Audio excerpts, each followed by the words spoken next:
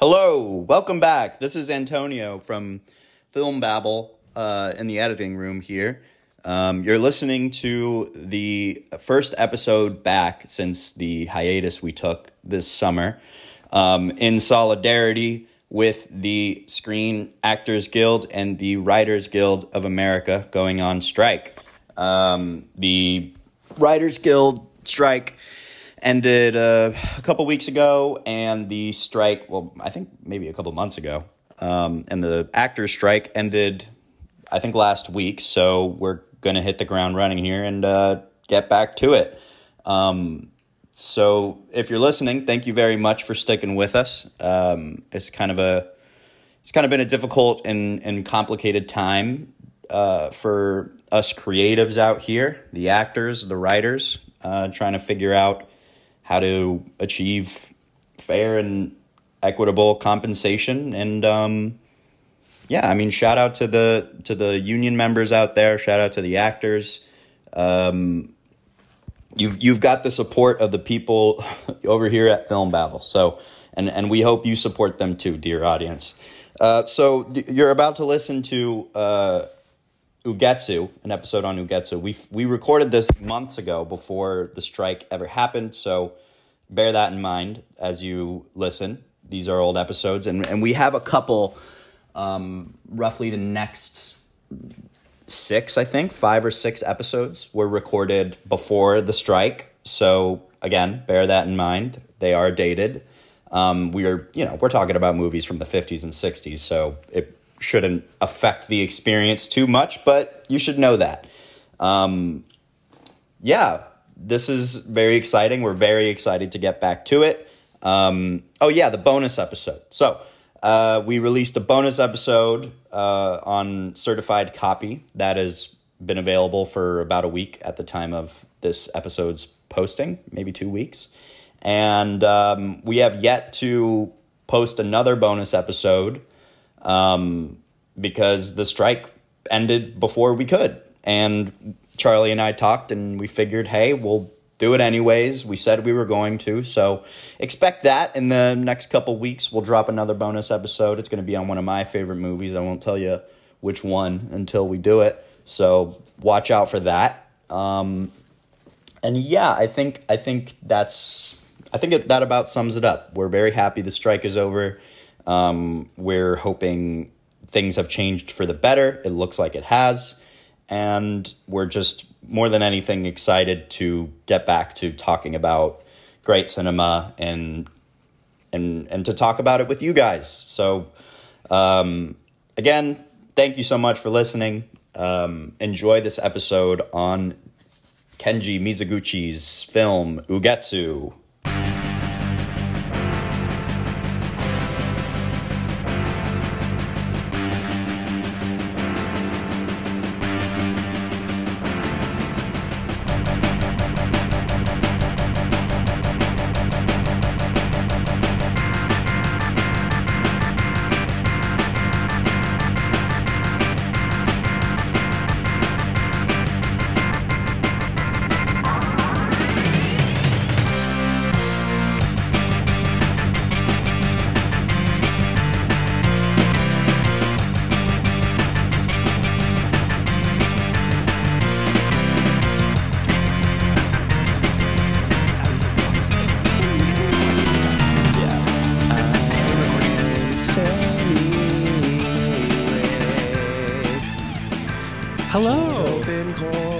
To the Virgin Sea.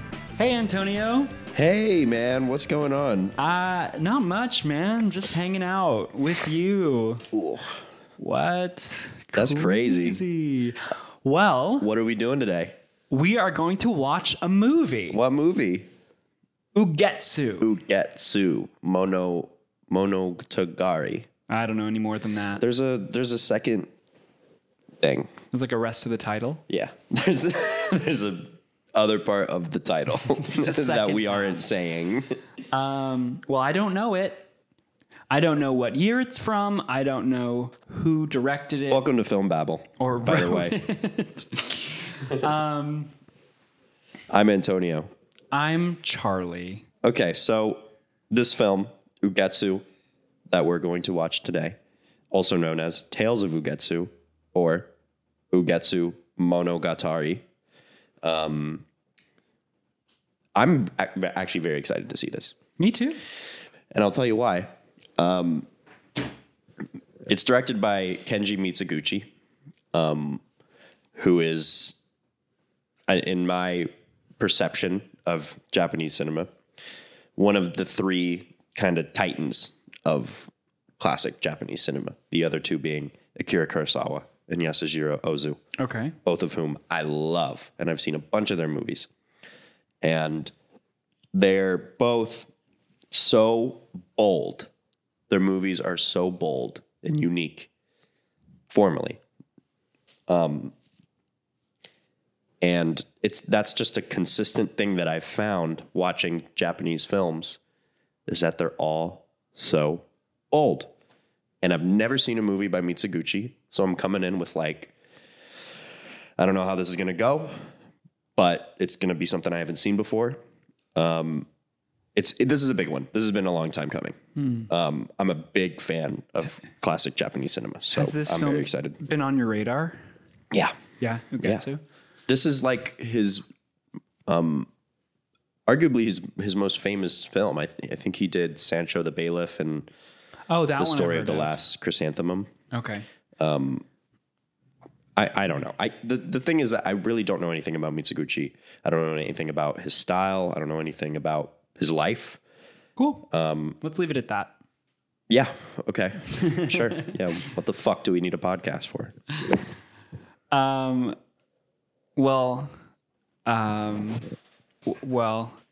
Okay. I wanted to talk about something before we What's up, continue. Kind of interject here. Our podcast is live. This is the first episode we've recorded since we've published true. an episode. So you're going to hear this in 7 weeks. Yeah, no, longer than that. Yeah. I'm really excited, and I don't know. I'm excited for hopefully, people to retain and listenership and to get here. And if you're still listening now on episode 10, as we talk about Ugetsu, thank you so much. Yeah. Thank you. I really appreciate it. We appreciate it. Yeah, we appreciate it. And we're glad that you are enjoying and that there's something of merit in this conversation. Yeah, hopefully you get something out of what we say, or even if it's just chilling out, having fun, showing you some new movies, whatever you want. We love doing it, and we hope that anyone who's listening loves to listen as much as we love being a part of it. So Absolutely. That being said, this movie sucks. Just kidding. I don't really have anything else to say. I feel very zen today. So I'm probably not going to interrupt you. He hasn't been talking. You haven't been talking. This is the first time you said a word to me. As soon as I started recording, you started talking. I kept trying to talk. I haven't seen you in over a week. I was on vocal rest. He kept dripping honey down his throat. Just raw honey. With one of those little wooden... With a called? tincture. What are those wooden honey things called? Combs? Is that what it's called? Honeycombs? The thing that you... Like what the bee? No, that's not wood. Those from are Honey made Nut of Cheerios honey. that he carries around. Oh, yeah. Is it called a honeycomb? It's a bee wand. Okay. You know what? I'm good with that. I'm good with calling it a bee wand. Bee wand. Okay. Should we just get down to brass tacks? Well, what do you think about... What are you going into this movie with? You don't know anything? Have you... I don't know anything. What about Not a Japanese thing. I cinema? had never It's from the heard of 50s. it. Right. Have you seen any Japanese films? I have seen Rashomon, Okay. which Which is 3 years before this one. was sick. Yeah. I saw Love Under the Crucifix, the restoration, in 2022 at the Lincoln Center. Which Who did that one? It's not very well known. It was by a female director, which was kind of part of why it was restored, and it had a little bit of bubbly talk. Fuck, what? What? I don't know. It was what am I trying to say? I don't know. It had You should probably say a it. little bit of buzz. That's what I'm trying to say. Oh. I wrote. I can't talk and look this up at the same time. So you talk. Legend of the Crucifix is from '62 by Kinuyo Tanaka, and she was like a really popular Japanese actress, I believe. She was in Ugetsu. Oh, well, there we go. Let's see. And The Life of Oharu. She's one of the main characters in Ugetsu, and she directed Holy shit. Legend of the Crucifix, which I saw, and I was a little bit baffled by it. And I felt like maybe it was like the subtitles weren't translated very well because I didn't really, I found them a little bit bad. Okay. And I went with my friend Joe's and they fell asleep. But Really? I was glad to have seen it. It was interesting. But I think that might be the extent of my... You know what?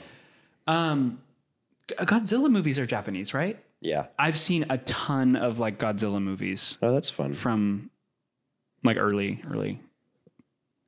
That's crazy. She's worked with Ozu. She's worked with Naruse.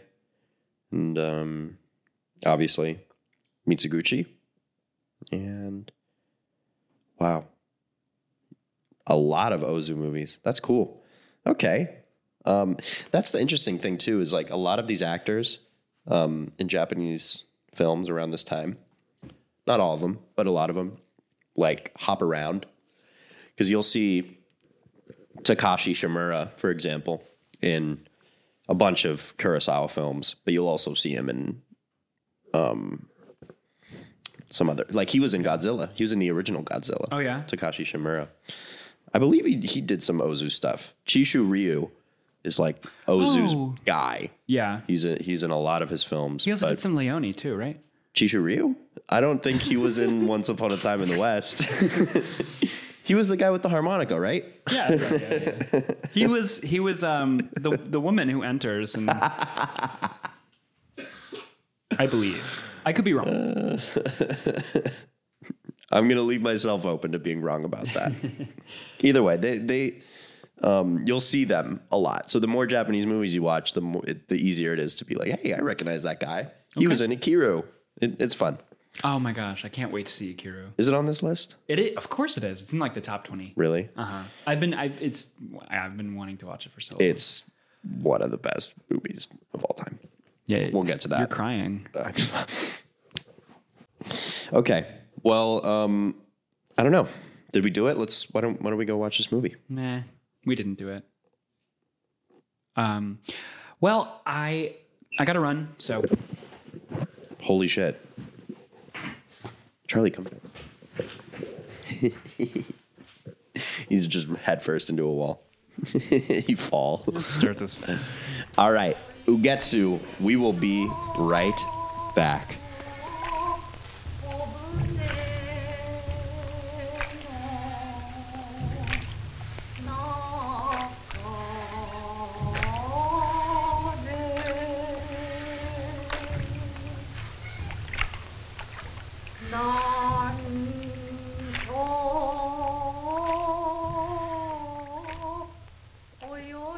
So we just watched Ugetsu. Kinda, not really. We recorded about 18 minutes of our conversation, and then I dropped my little recorder here, smashed, and it didn't record any of it because it shut off, so it didn't save the recording. So we're back,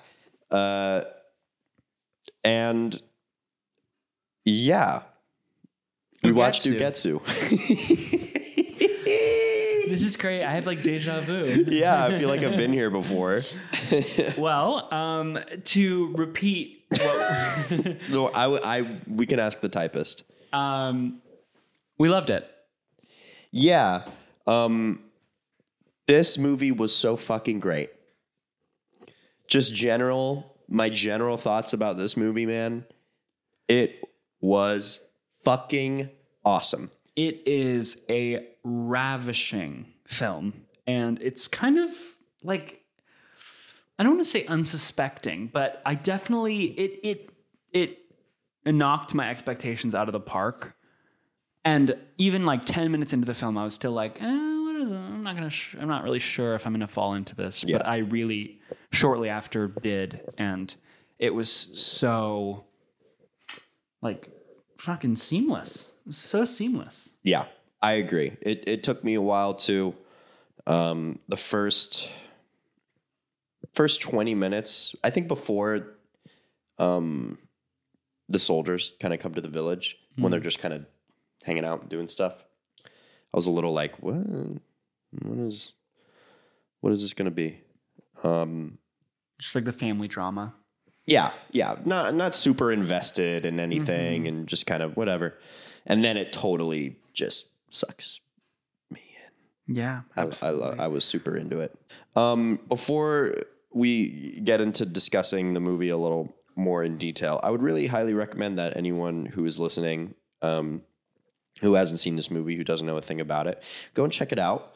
I know how it sounds, 50s black and white Japanese film might not sound like the most exciting thing to some people, but if you're listening to this, chances are you like movies, and or you have an open mind. Or you have an open mind. In surprising yourself. So go check this one out. It's really special. I think it'll surprise you. I think fans of who do you think would like this movie? David Lynch fans, maybe? Probably. I don't know. It's its own thing. Who cares? Yeah. There's just some dreams stuff in it. There's some spirit stuff I hear you. in it. That's Fans of Hitchcock, maybe. Paul Schrader. Either way, Russo brothers. check.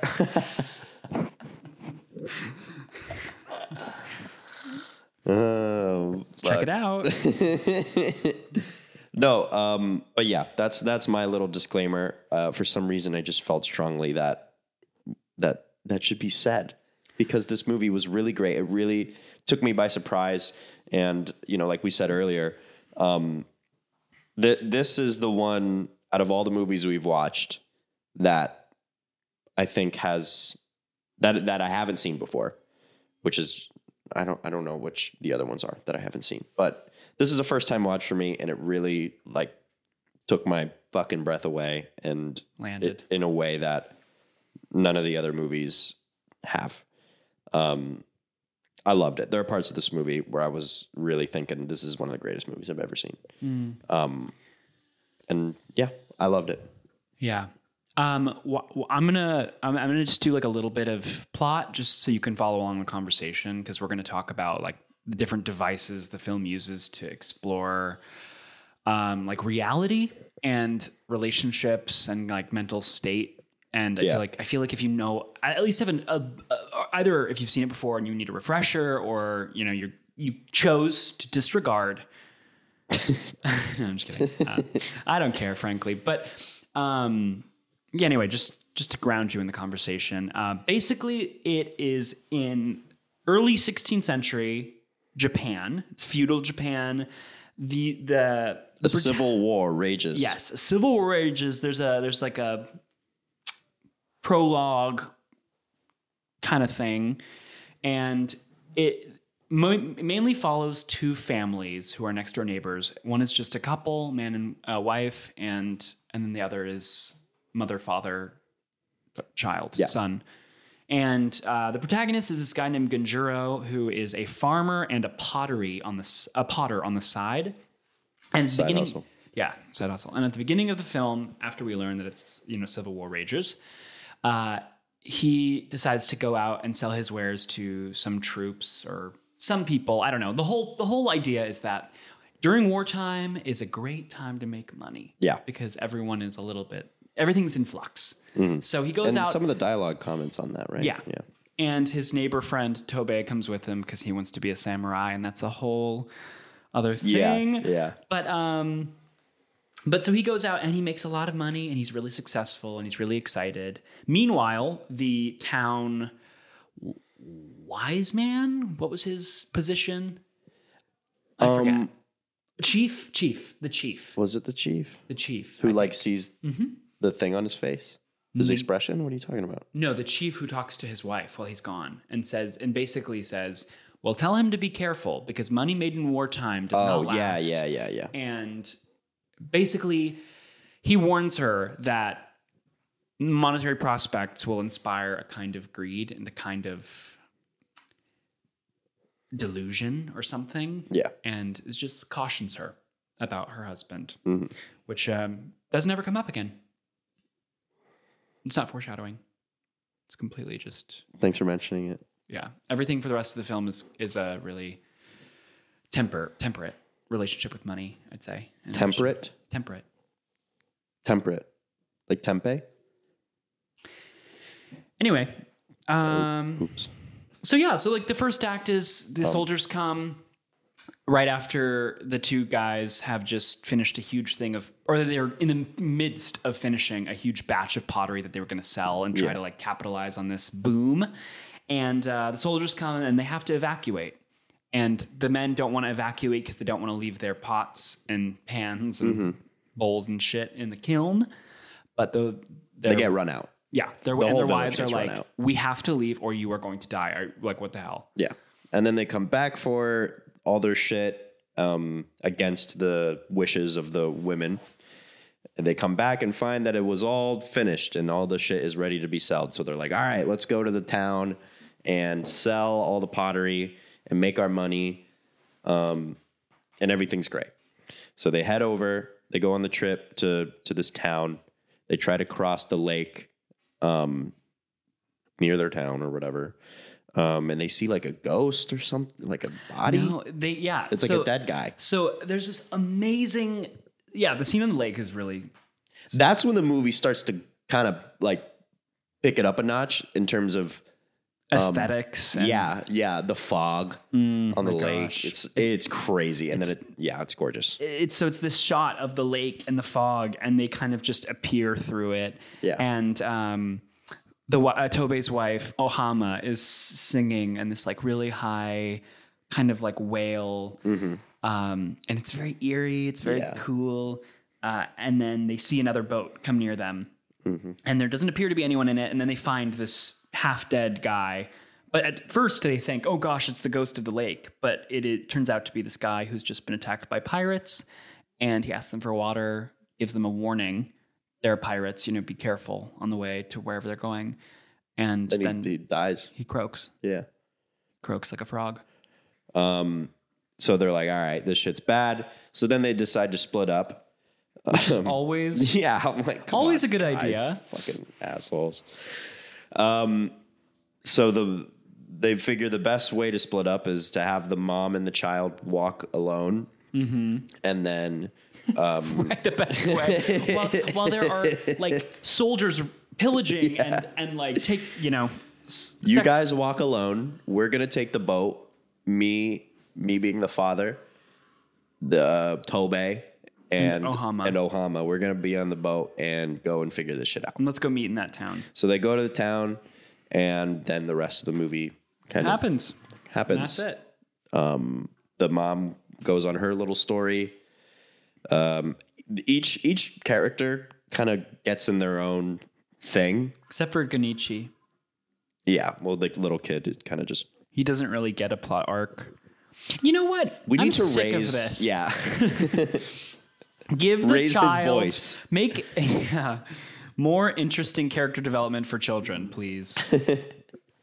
He just sleeps the whole time. Yeah. And cries. He's chilling. Yeah, he's chilling. I wish I was him in that movie. Yeah, he's pretty funny. Yeah, each character has their own kind of like plot thread, and each of them is so fun to me. Yeah. I love the folk sense of it. I love the mythical sense of these stories. There's like I thought of Dostoevsky actually a lot during this because of when we were talking about this before, but there is a sense of groundedness in the movie kind of switches in between dream worlds and spiritual worlds and paranormal stuff and reality. And there's this real palpable sense of groundedness And Like objectivity, yes, almost. Yeah. yeah, in these like real situations. Man, I kind of lost my point. What was I talking about? Sound. You're talking about how it reminded you of Dostoevsky, like the Yeah. folktale And so you're seeing during these more real sections, you're seeing these people, deal with these larger situations of war and cruelty and general barbarism and whatever. But there's this sense of like it's like humanism or something. The way they are, and this is near the beginning of the film for me. Okay. When I started getting these comparisons in my head, of people just dealing with something together, and I don't want to say melodramatic. It's not a melodramatic movie, but it's very dramatic, and there's this grand sense of people dealing with something bigger. Yeah, and I mean they are at the precipice of life and death pretty quickly, pretty early into the film. Yeah. In a way that Antonio questioned, like where is this going to go during Act 1? Because it gets to a level of heightened intensity that's kind of like, wow, we're starting here. Yeah. But I think totally going off what you said, I think that's what's so interesting about it is that it begins like rising up to the height of the human kind of experience, and like emotions are running high. It's a fight for survival. And then it starts to leak over into the world of like dreams and supernatural and spirits. And that's a really interesting threshold that it like pushes against. And I think that like having it start so high and so hot is what allows it to kind of like, it like cools off. It steams. Yeah. But it also like bubbles over. What do you mean? Like reality. Like we get to the top of what is like, conceivable, or like what you could conceive of like with enduring. Mm-hmm. And then it starts to go kind of past it. And I think it's because it's at the limit. You're pushing the limit, and then what happens? Yeah. What tricks your mind play on you? It's super cool. And all of this is done through the medium of cinema.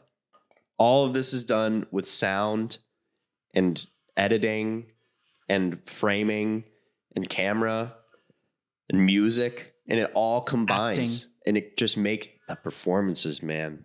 Fucking performances in this movie. And it's crazy because they're not actor performances to me at all.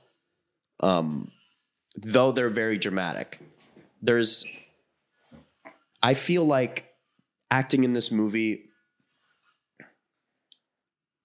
I feel like these actors must have had a sense of modesty to them, at least with making this movie, because it's juicy, it's good. There's like, especially for Wakasa, who's being oh my god spooky, and her. Her maid or whatever, her nurse who follows her around, who might be my favorite of everyone. Everyone's really great, but she might be my favorite, and just her face and her voice and her expression and those eyes that pierce. Oh my god, she's crazy. Yeah. But all this to say that they all feel like parts of a larger whole. There's no like, at least as like scene partners that I could feel in the movie, there was no like, I'm going to act right now. It felt like everyone was just giving themselves to this movie and to the tone of the movie.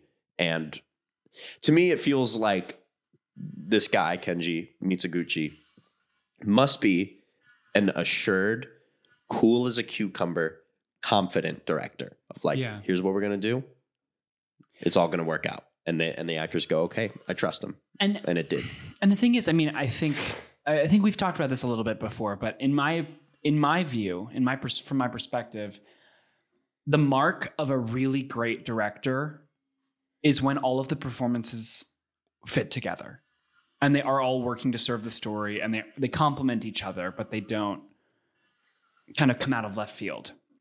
Because I think, I mean, as an actor, like a director has to be able to get you to understand their vision in a way that is just the right amount of like clarity that allows you to like explore and to be creative and to have things bubble up and be spontaneous, while also like keeping you in the world with everybody else and like letting everyone fit together into the story. Yeah. Like with the idea of like serving the story as the guiding light. And that is that's so well done, so well executed in this film. Yeah. I agree. It was awesome. Yeah. It was so good. It was really I'm awesome. still kind of beaming from this. I mean, I'd love to touch on to take the plot a little bit further. When they get to the town, which is Ohama, Tobei, and Genjuro, Tobei runs off because he wants to be a samurai and ditches Ohama and Genjuro pretty quickly, which, of course, is much to Ohama's chagrin because that's her husband. And he just leaves her in the dust. And so she goes out looking for him and then ends up getting violated by a group of stray men, soldiers, stray men, really. And that actually touches on something that we were talking about in the previous Lost recording. The archives. But the film has a lot to say about gender and like the power disparity between the genders, and also like the violence that is done to women by men. Yeah. So frequently. And it's like, I don't know. It's almost a given in this film that men are trying to violate women. I almost said that women will be violated, but I don't think that that's really what it is. I think it's that like men have the potential to violate women. So the women in this film are really on edge. Yeah. And so when their husband leaves them, they're like, there are so many crazy barbarian men around who would like nothing more than to take advantage of me physically and like murder me. Yeah. And that is like a really palpable fear in the film. And it gets a lot of time talking about that or experiencing that through the female characters. There's no explicit dialogue about that as far as I can remember. Yeah. They just talk about how like women will be kidnapped and the men should stay with them, stuff like that. Yeah. It's mostly in just the things the characters do to each other. And so it feels to me like the movie is exploring these things as opposed to making a statement on something. Like it's not expressly what the movie's about, but a lot of the, I guess, subtext of the movie is within these relationships. How fucking Genjuro, his relationship to Wakasa and his relationship to his wife and vice versa. And it's every man and woman pairing, regardless of, size in the movie, has a different relationship, and they're all complex and interesting. But I think that like the undercurrent is that the men are awesome. No, I think that the men in this film are by and large, except for like the priest and the chief, they are selfish, they are greedy, and they disregard the requests and the interests of their wives. Yeah. And the wives are like, take me with you, protect me. And they're like, no, that's not smarter. And every time they're wrong. Yeah. Or Tobei's journey is that he wants to be a great samurai. So he leaves his wife. She ends up getting raped by a group of men and then becomes, in her words, prostitute. A fallen woman and a prostitute and a courtesan. And and then he's like, when he finds her again and he's, this big, wealthy, important guy now because of, stupid trick that he pulls. Yeah.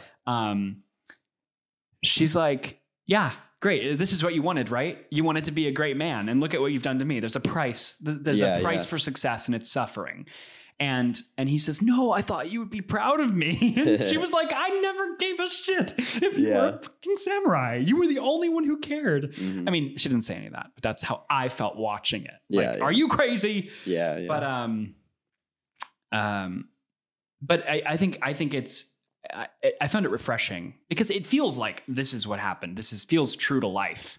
And I mean, this happens still to this day, you know, like in Russia and Ukraine, like the talk about what the Russian soldiers are doing to women and children.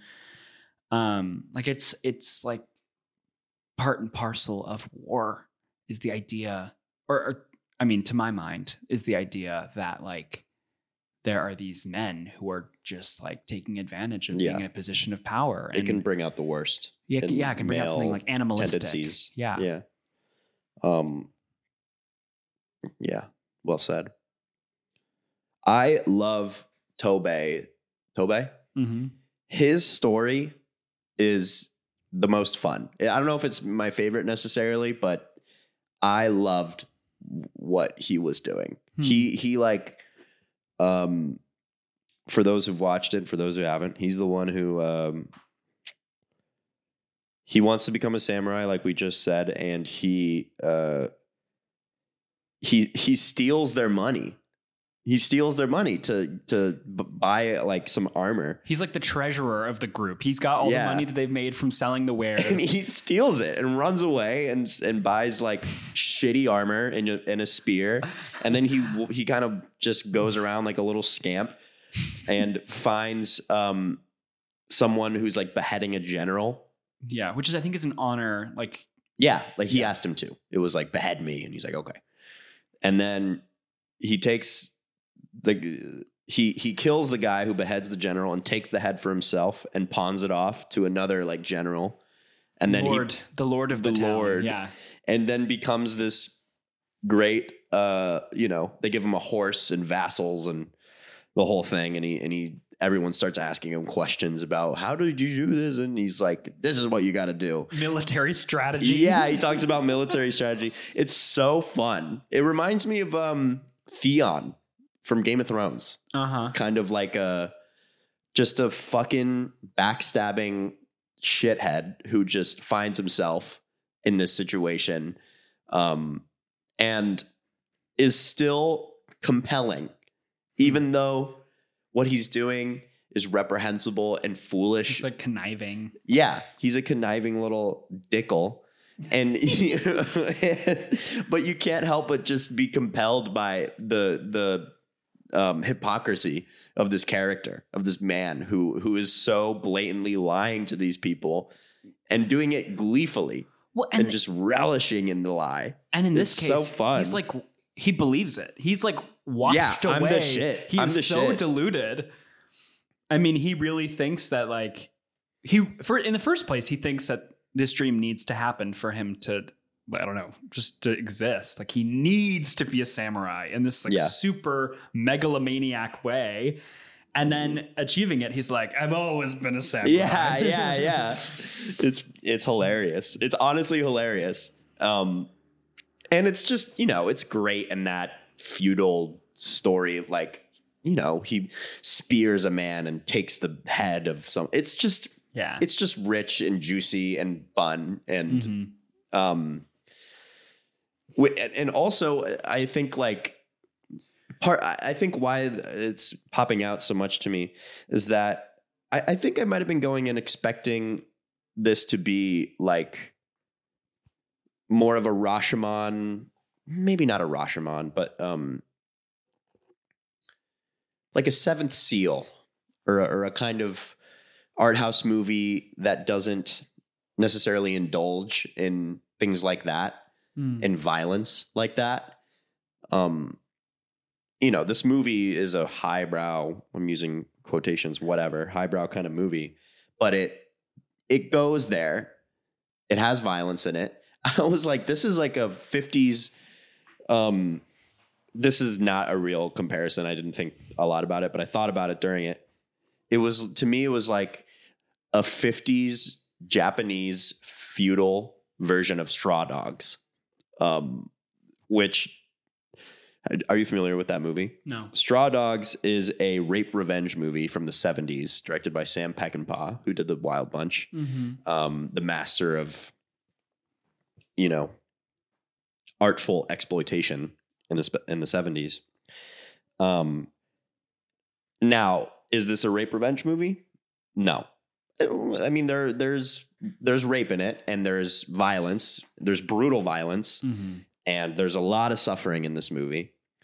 Not that any of it is necessarily exploited like a movie from the 70s would, but like certain exploitation movies of the 70s, they use the violence and they use those intense things to get into other stuff. The Wild Bunch uses this, orgasmic ending sequence of violence and opening sequence of violence to get at these characters and to talk about something a little more. It's like, regardless of high or low, whatever the fuck, it's artistic, it's artful, and it's cinema. And Straw Dogs is the closest comparison that I could find. Well, I mean, I question you calling this film art house or highbrow, because I don't get the impression that was like the intention. I think that I doubt there's ever an intention, with these art houses. I think they're just trying to express stuff, and people label it as that. Right. I think it is only highbrow because it's old and well made and well regarded. I think that this film has as you said, has the appeal of a lot of films that aren't highbrow. There's with dream logic, with spirituality stuff in art house movies, I think a lot of people, and I know this because I have friends who feel this way, with certain art house movies, there's a repelling feeling of inaccessibility. I guess inaccessibility. And this movie does not have that to me. This movie is so accessible to me. I think it's slow, especially in the end. The last 10 minutes are really slow, and it's kind of crazy. But Tobei's story, when shit starts going, the second act of this movie is popping off. Yeah. There's so much shit happening, and it's fun. And fun in that way that chillers and horror movies can be fun, of not necessarily of gore or violence. You're watching people get fucked up, but there's a lot of suspense. There's a lot of suspense. There's a lot of thought-provoking intensity to stuff that was so compelling to me. And there was obviously, this movie's from 1953. There's no sort of conscious blending of high and low or conscious anything like that of, genre. Who cares? I don't think they cared. I think it just so happens that this movie blends elements of horror, of I don't know. Well, it just creates its own thing, its own magic. Yeah. That defies other things. In the sense that it's inspiring a certain emotion or physical experience within you. Yeah. I just like to throw it back a little bit. What is an example of a movie, if you have one, that has that kind of inaccessibility in terms of art house dream logic? I don't know what you were referring to. I mean, I just saw Cries and Whispers over the weekend. Okay. Ingmar Bergman. I'll say, if you're not, drinking the Bergman juice, there's no fucking way. There's no fucking way. Yeah, it's so 70s art housey. Yeah. It's so serious. It is not funny. It is not silly. Great movie. I loved it. But that was a movie, you take someone to it, there's a chance they'll be like, fuck that. Fuck that. Yeah. And with Ugetsu, I could recommend it. I think that would be a safe, all right, you're not into these kind of movies, you're not into art house movies, but check Ugetsu out. Right. But which is funny because I feel like it would be a really hard sell for a lot of people I know. Like to get Really? them to watch this film. Yeah. Well, I think anyone who's into spooky stuff would dig this movie. I think they dig it, but I think that this is a film that I would recommend to people and they'd be like, oh, sure, Charlie, whatever. I'm not watching this 1953 black and white. No, they wouldn't. But Japanese I think film. if they were to give it a shot, like it. yeah, if they were Absolutely. to watch it, they would do it. Yeah, none of my friends would fucking do it either. But Yeah. I think it would actually. Yeah, fuck you guys. It would work. It would work. I want to. We haven't talked about the other storyline of the second half. Did you have anything else to say about like that Tobey and stuff? Because we haven't touched on what happens at the manor.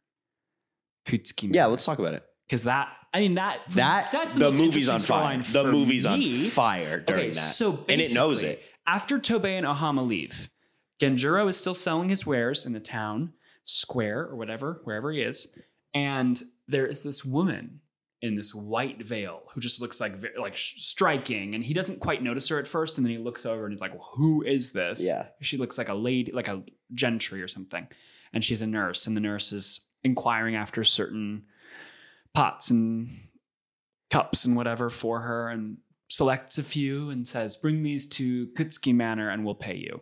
And he's like, "Uh-huh. Yeah.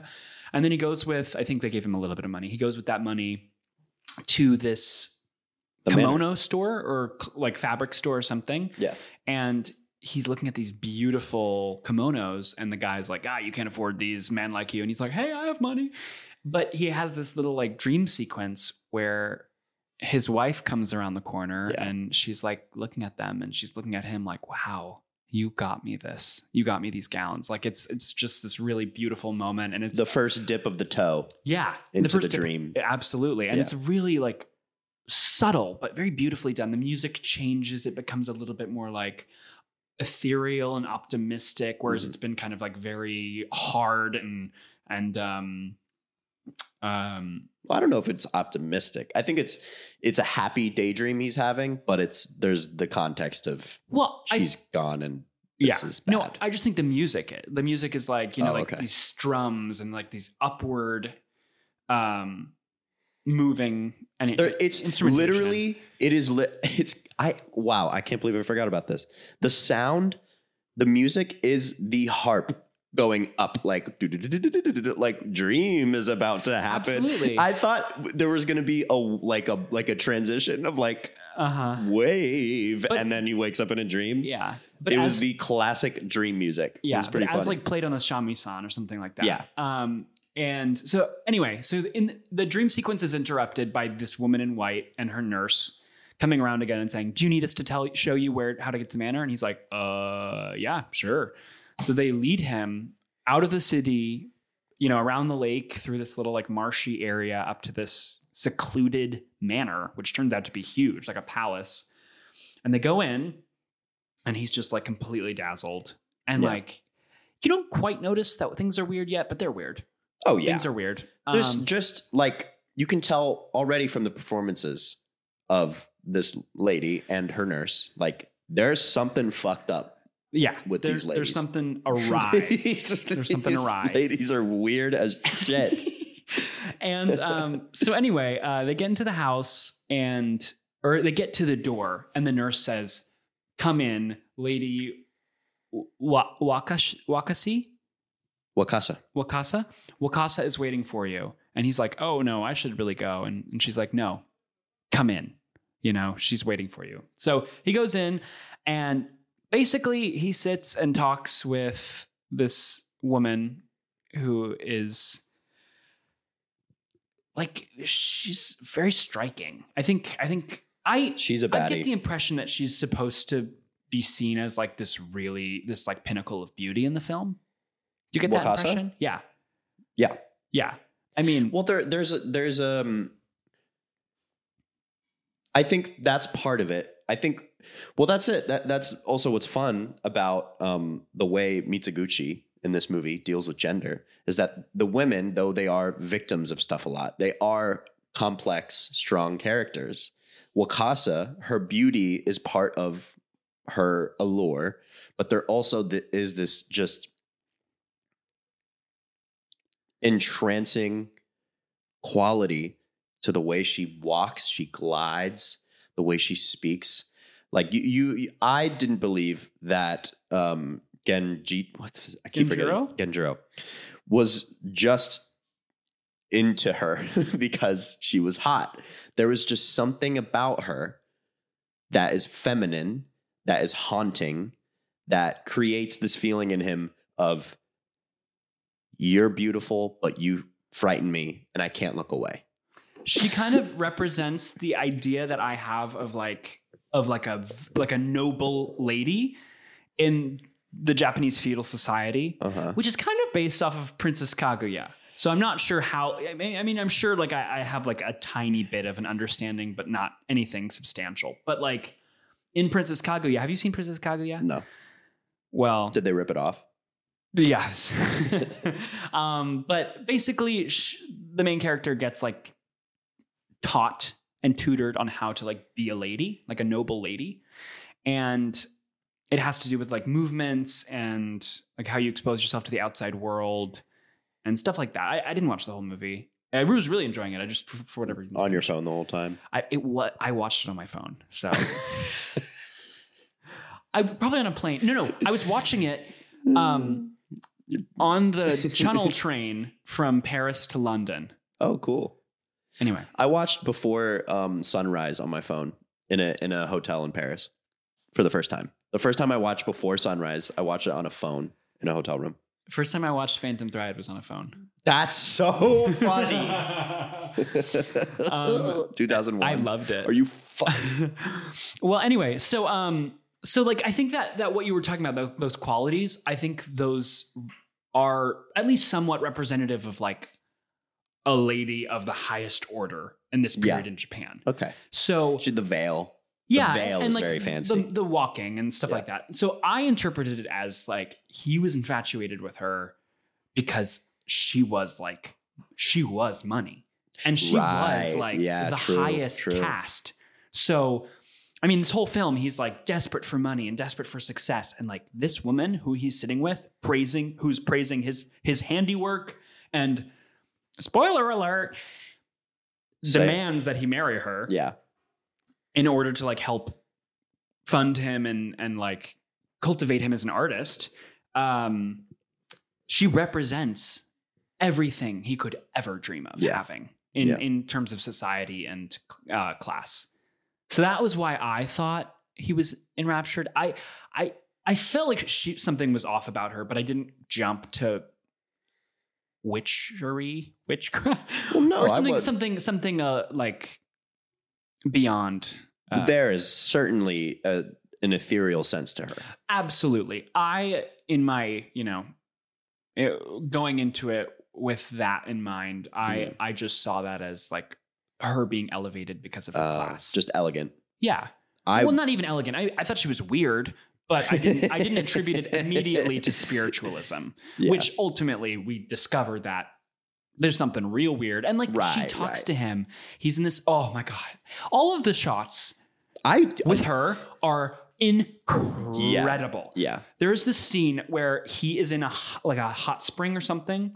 Yes, dude. Oh my God. The way that it is shot is so remarkable. And she's like kind of teasing him. She's like walking around as he's in the water. And she's like, do you think I'm an enchantress or something? And he's like, I don't know. And he's like, can you get in the water? He doesn't say anything. Like he hardly ever says anything to her. Yeah. But anyway, so that transition. Yeah. Well, there's a transition so she gets naked off screen and like comes into the water and camera. Charlie and I went, boo. Well, show it. The camera like moves away as she's, walking. So you don't see her as she gets into the water. And then like, it's one of those classic, like they're about to have sex. So we're going to move the camera, and it happens and it rolls off onto the ground. And then it transitions so seamlessly. Yeah. Into a beach, and they're sitting on a beach on a picnic blanket under this beautiful tree, and it is the coolest cut ever. We had to rewind and watch it. Yeah, we ran that back. But so she basically demands that he marries her so she can cultivate him as an artist, and he doesn't agree, but he does not agree. Acquiesces. He's under the spell. Yeah. He gradually entrenches himself more and more in to her. But when she first presents it, I was sure that he was going to be like, "Oh no, I have a wife," but then he doesn't say anything, and then she falls on him, and then he hugs her, and so you're like, "Oh, he just assented, great." And then you realize that there's this whole possession thing, but yeah, and then he kind of swings around and. Well, it's because he runs into a priest or a cleric or something. And the dude's just like, you got a bad look about you. Yeah. And then they figure it out. Which, again... one of the best shots of the movie is when he's chasing them around with the sword and then he sees like a figure or something for like half a second. Did you see it? There was like a figure like next to Wakasa and the nurse. There was just like a figure. Like a black shadow figure. No. Did you not see that? No. I'll show it to you after this.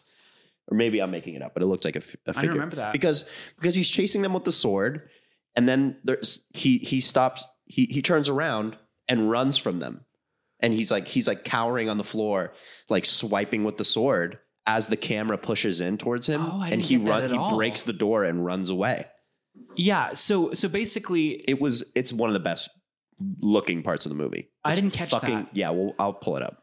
So basically there's this guy who's like something's wrong, and something happens that right before that makes that like kind of makes that click. I don't think we should say what happens in that regard, but the guy's like, you need to listen to me.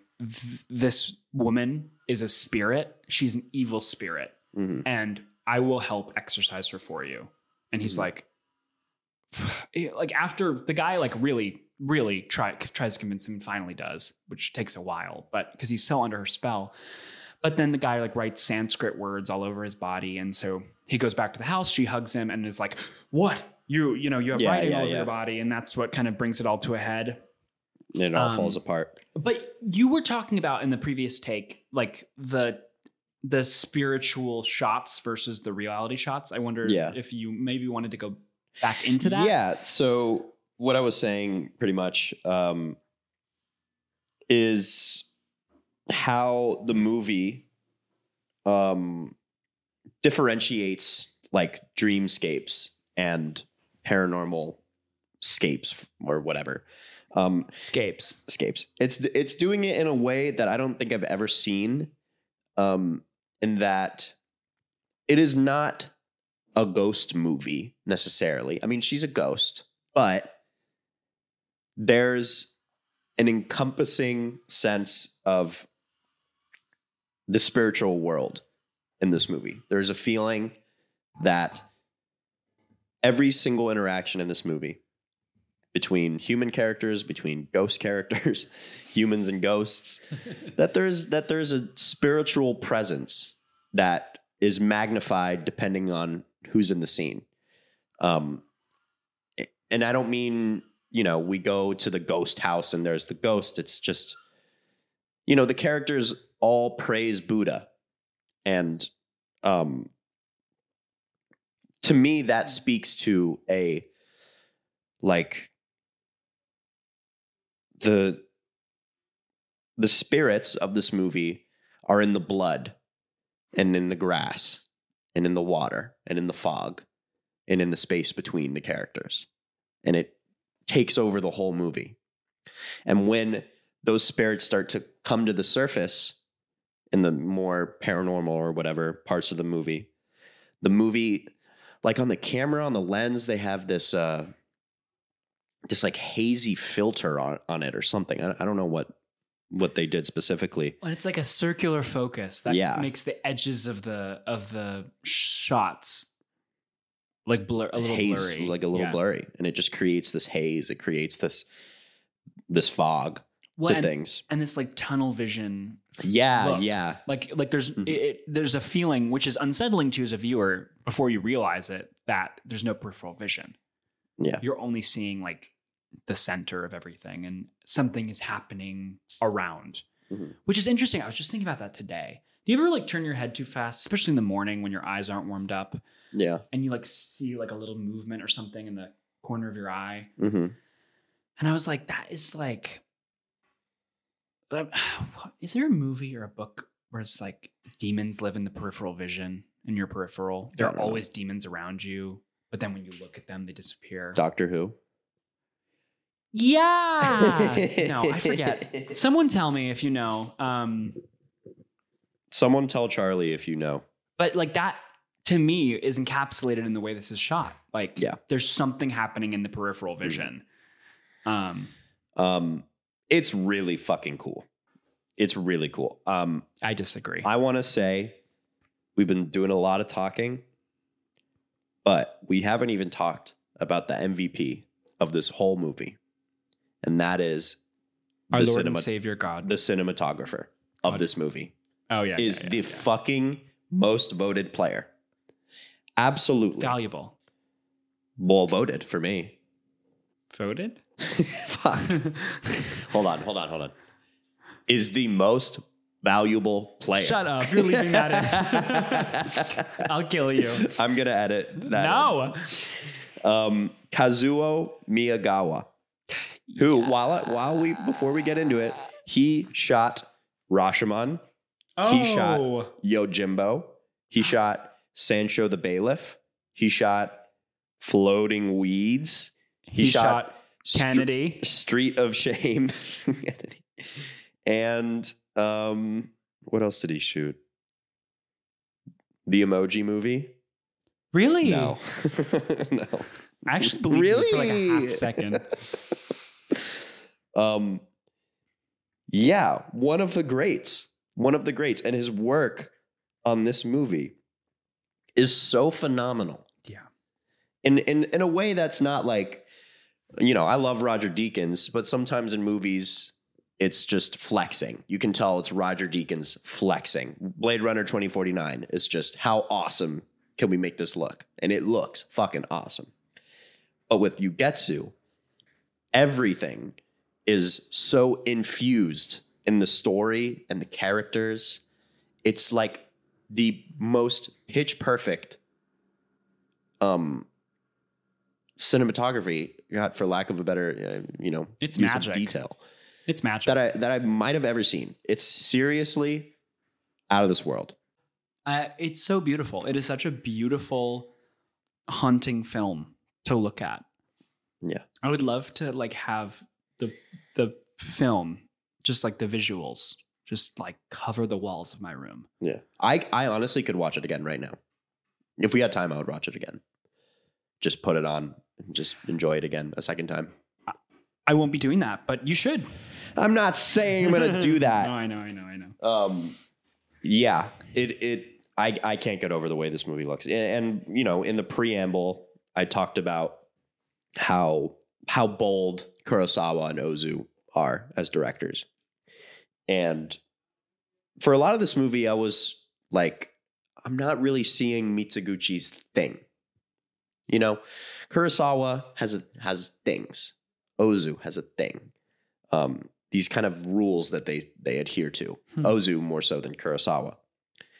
And obviously this is the first film I've seen of Mitsuguchi, and the more films I see, the more things might lock into place. But for a while I was like, I don't necessarily see a specific style that I can point at as Mitsuguchi. But as the film went along, I really changed my tune, and I really felt the boldness of it. It is not like flashy. It's not a flashy movie, but it is bold. Can I read you the opening line of this Letterboxd review I just read? Sure. Men will literally go to before really going to therapy. Because it like totally fits with what I saw in the movie. This is by Comrade Yui. Feels like there's no one more. I can't read. Feels like there's no one. Okay, this sentence is just holy shit. Read it. Feels like there's no one more misandrist filmmaker than Mitsuguchi. All the men in his films are pathetic bastards consumed by their own cowardice and idiocy. Meanwhile, all the women bear all the consequences of those sins and the responsibility for forgiving them. I completely agree. I feel like he is really critical of the men in this film. And also just like the idea that men are strong and should lead society. Like he makes it really... He's an SJW. Sarah Jessica Parker. Wall Street Journal backwards.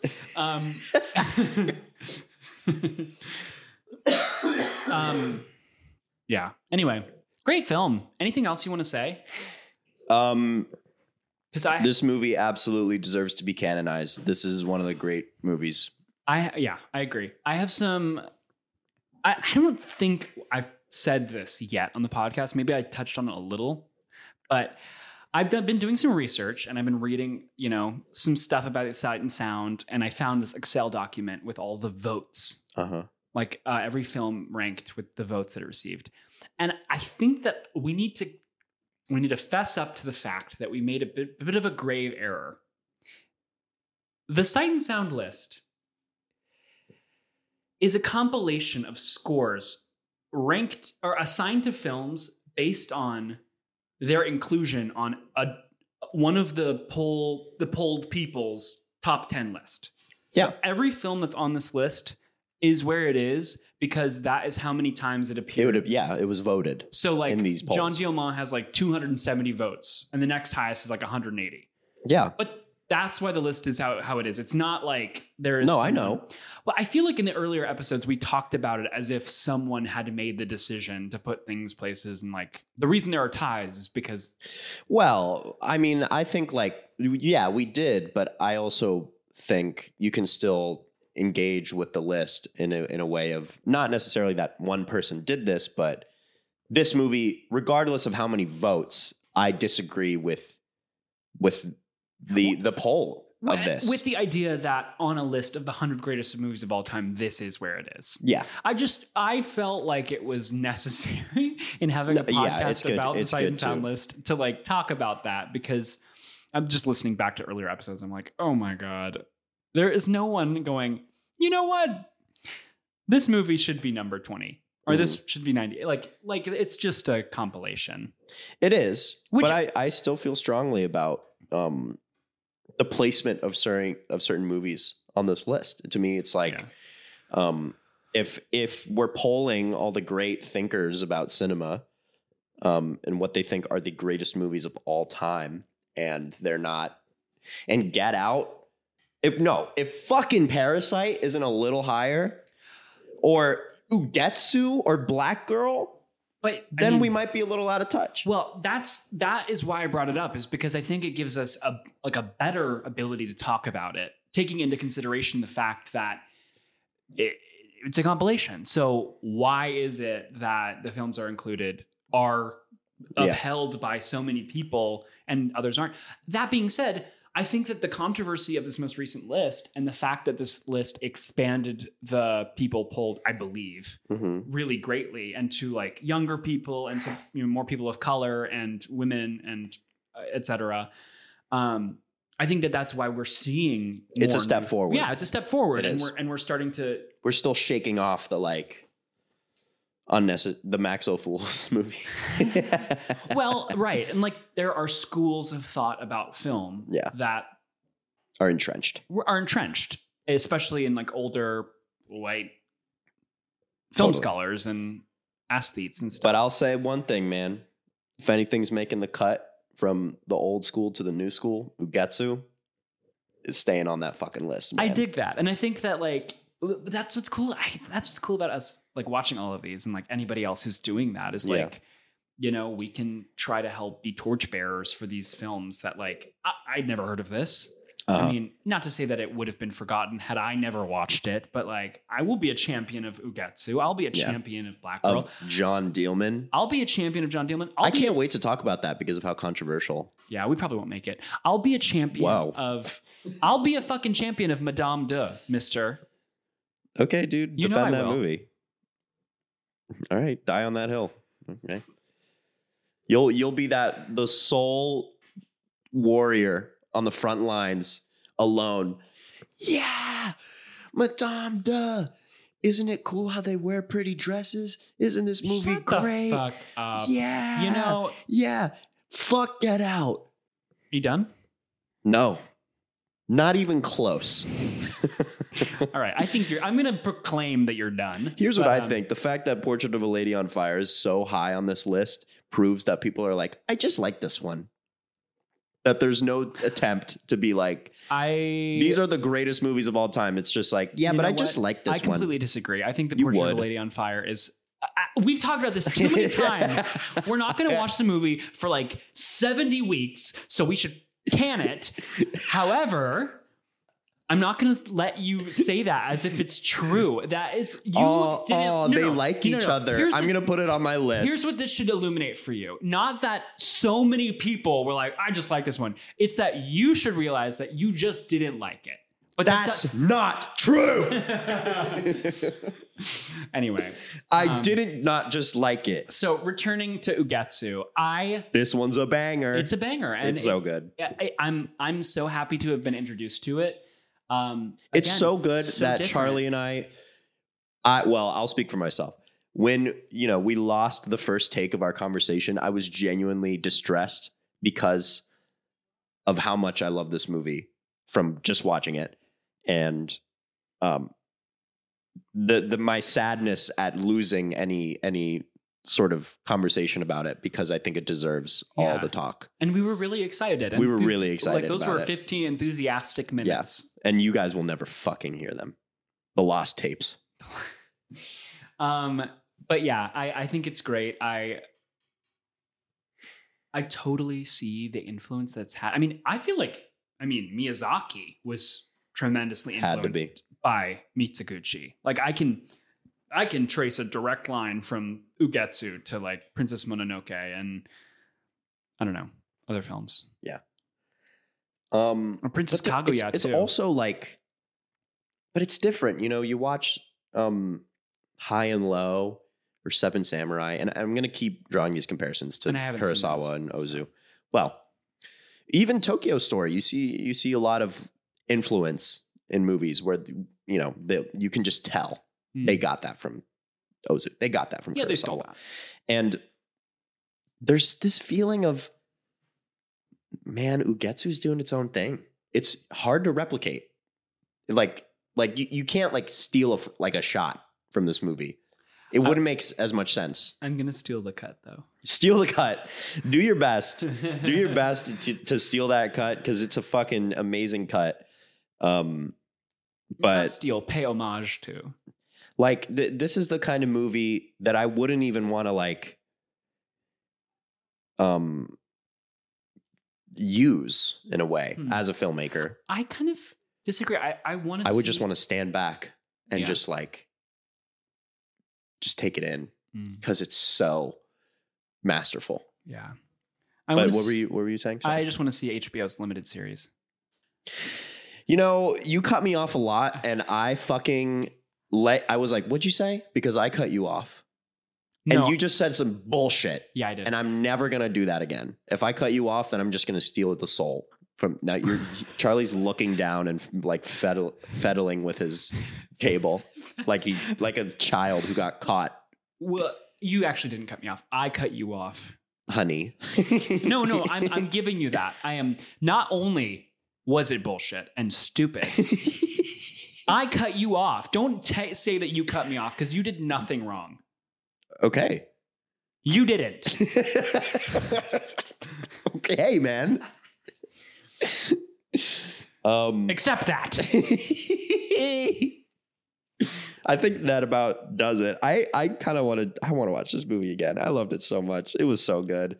I want to watch Love Under the Crucifix again now. Yeah. We should watch that sometime. We should, man. I really didn't like it, but who knows? Well, what are we watching next week? Do you know? Yee. Motherfucking Yee. I'm so excited to watch this movie. I've seen it before. It's amazing. It's an epic movie.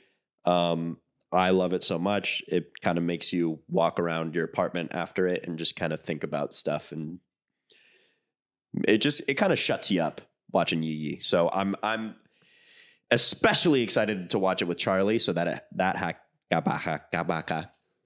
bastard will shut up. Is that what you're saying? I was trying to be funny, but I stumbled over my words. Yeah, it's usual. Either way, Yee, very excited. Edward Yang, Taiwan, 2000. What else is what's coming up after that? What's some other stuff we can look forward to? The Shining is coming up. The Shining, which Blue we will have a Velvet? guest for. Blue Velvet, which will be really fun. We got a good couple. Brighter ones. Summer Day is coming up. Really? No? Because if Brighter Summer Day's coming up, then Satan Tango's coming up. That's in the 70s. And Histoire du Cinema is coming up. I seriously can't wait for that one, dude. Histoire du Cinema. Yeah. I'm terrified. Oh my God. I'm going to play on my phone the whole time. Anyways. No, you aren't. You have to watch it. All right. Thank Come you so much on. for listening. We love you. We're going to go watch Ugetsu again and see you on the next one. Thanks for listening. Bye. Bye.